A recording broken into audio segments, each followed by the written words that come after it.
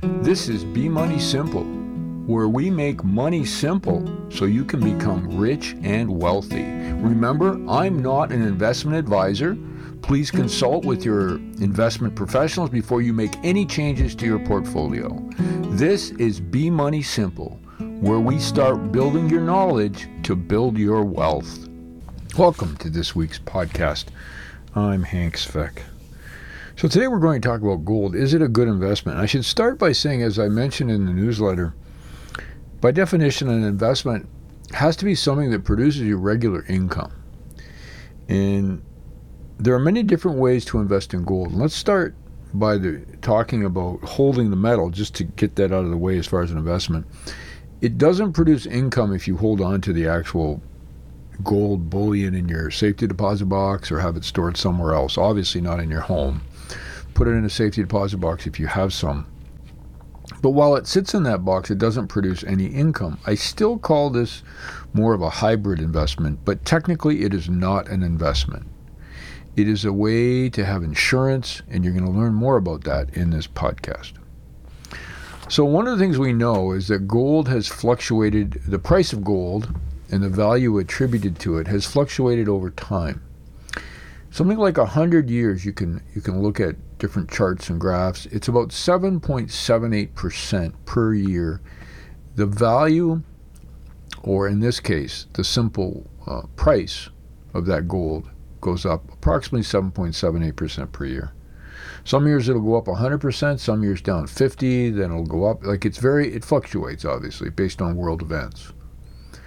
Now, hundreds of years ago, it was probably one of the major ways that money was traded. You had a gold coin, you used it to buy things. Small piece of gold, large gold, and so on. And it's stood the test of time so that today it continues to be used that way in many parts of the world.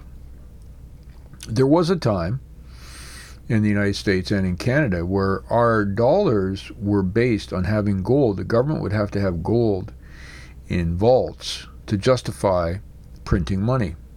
So you couldn't just print money. It had to be backed by gold-backed money, which gave it value.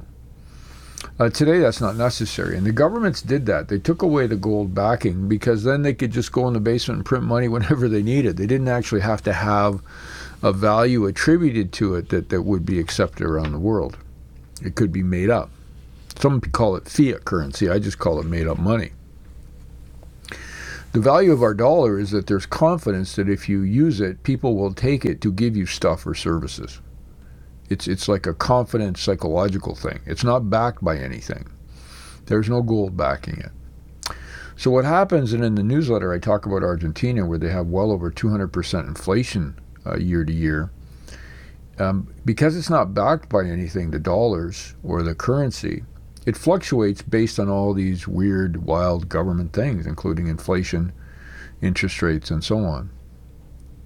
So for stability purposes, people talk about having gold as part of an investment portfolio. For me, it's an investment, but it's an insurance investment.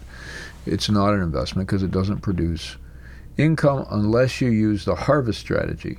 And I'll talk about that in a second. Now, the question is, do you buy gold stocks?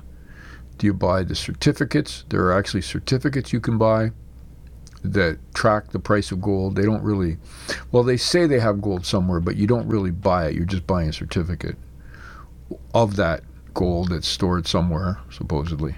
Or you actually get delivery of it and put it in a safety deposit box where you actually have the metal. Gold stocks are like any other stock. They go up and down based on how the company's run. So it's investing in a business that happens to mine gold or provide a royalty stream based on gold mines.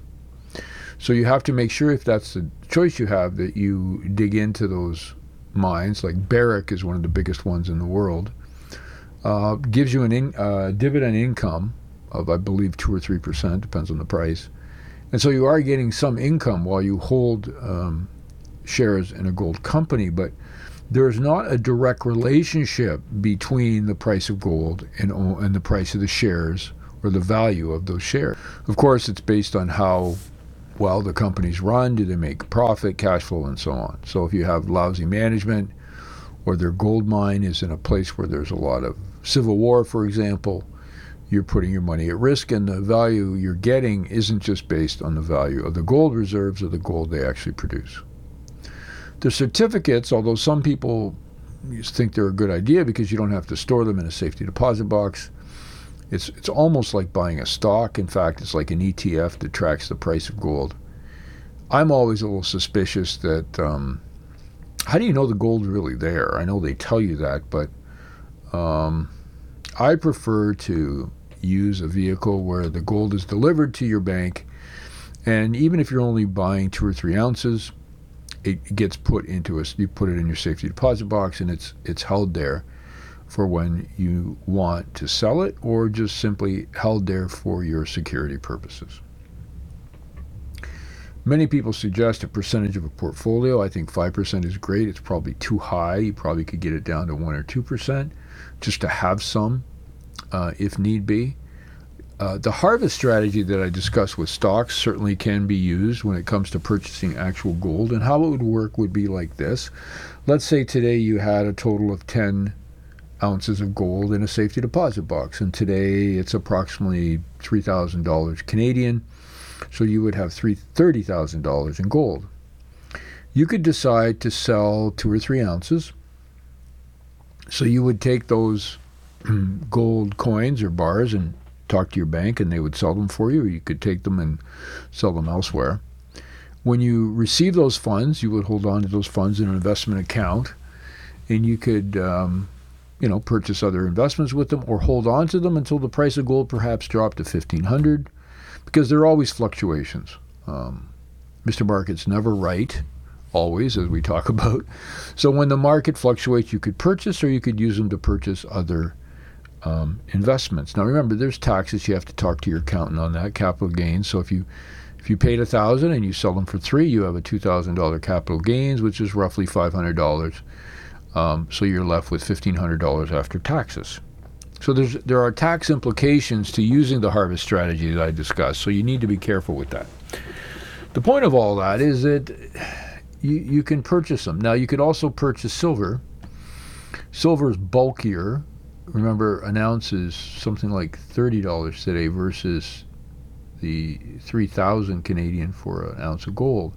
So what you have there is you have a great deal more stuff you have to store, right? You need like 100 ounces of silver at $30 to equal the 3,000 you'd invest in 1 little ounce of gold. So there's issues there with that too. Now silver also has industrial properties that's used, and it, however, is also used as a precious metal. It's just there's more of it. You would need more of it, and it is bulkier, and you would need many more safety deposit boxes. The other thing that's sort of been bounced around is use of cryptocurrency as a replacement for gold, because it's supposed to hold its value. They also talk about the fact that crypto has a limited number of, say Bitcoin has a limited number of coins that can ever be mined, as they call it. To tell you the truth, I don't understand it very well, and it doesn't really, it's not backed by anything. It's code. It's like if you went to your basement and said, okay, I'm going to do a painting. I'm going to paint something, and let's say you're not a painter, you have no skills like myself, and you throw some colors on a sheet and you tell people in the world, okay, this is the only painting in the world, and because of that, I'm never going to produce another one, I promise, because I can't, because I don't even know how I produced this one, and because it's the only one in the world, it's worth $1 million. And you say, well, it doesn't look like anything. You say, yeah, but remember, it's the only one in the world. And that's the argument, I think, that happens with crypto, and that's why Warren Buffett and Charlie Munger, who's now deceased, said, I don't think he'd give you $25 if you put all the Bitcoin in the world in one room. And Bitcoin currently has a price tag of $40-some thousand US. So let's think about that for a minute. Gold's pretty old school, right? You can see it. It has some industrial value. They use gold in cell phones and making other electronics. Dental's been around for hundreds of years, and they use it in other applications, including jewelry. Also used as a form of currency around the world. You could take, 1/10 of an ounce piece of metal or coin, and you could travel anywhere in the world and you could use it to purchase a good or service. It also has a recognized value on the world market. So someone can try to talk you down, but an ounce of gold is worth what an ounce of gold is priced at today, and there's a value for that. And you could say, well, how's that different from Bitcoin? Well, first of all, you can see it, touch it, feel it, taste it, and put it in your safety deposit box. We've learned from all the crypto scams that that's not possible. They call them wallets, but they're really not wallets. They're electronic wallets, if you will, and so on. So if you do that, good for you. I'm just telling you, in my sake, this is an option, and gold is a great option for a little bit of an insurance. And insurance is about sleeping at night, and I tell people you should just figure that out for yourself and decide if you want to get involved and how you would do that. I'm Hank for Be Money Simple. Listen to this upcoming commercial as I talk about different options. Remember, you can go to bemoneysimple.org.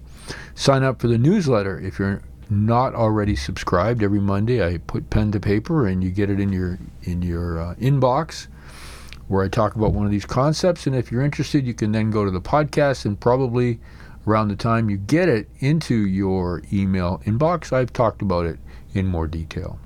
You have an amazing week in 2024. We will talk soon. Before I go, I just want you to consider the following. Does happiness lead to financial success, or does having money make you happy? I'm convinced, after investing for over 40 years, that happiness leads to financial freedom and investing success. I don't know how or why. I just know that it is true. I also know that in India, children take happiness classes to learn how to be happy. Is it a coincidence that immigrants from India have the highest median income of $150,000, while the average of all others is $70,000? If you want to learn more about my online class that teaches deep happiness, go to teachable.com and look up the 7 Secrets to Happiness. In the free introductory video clip, you'll learn the 3 different types of happiness and why only one matters. Check out the 7 Secrets to Happiness on teachable.com now.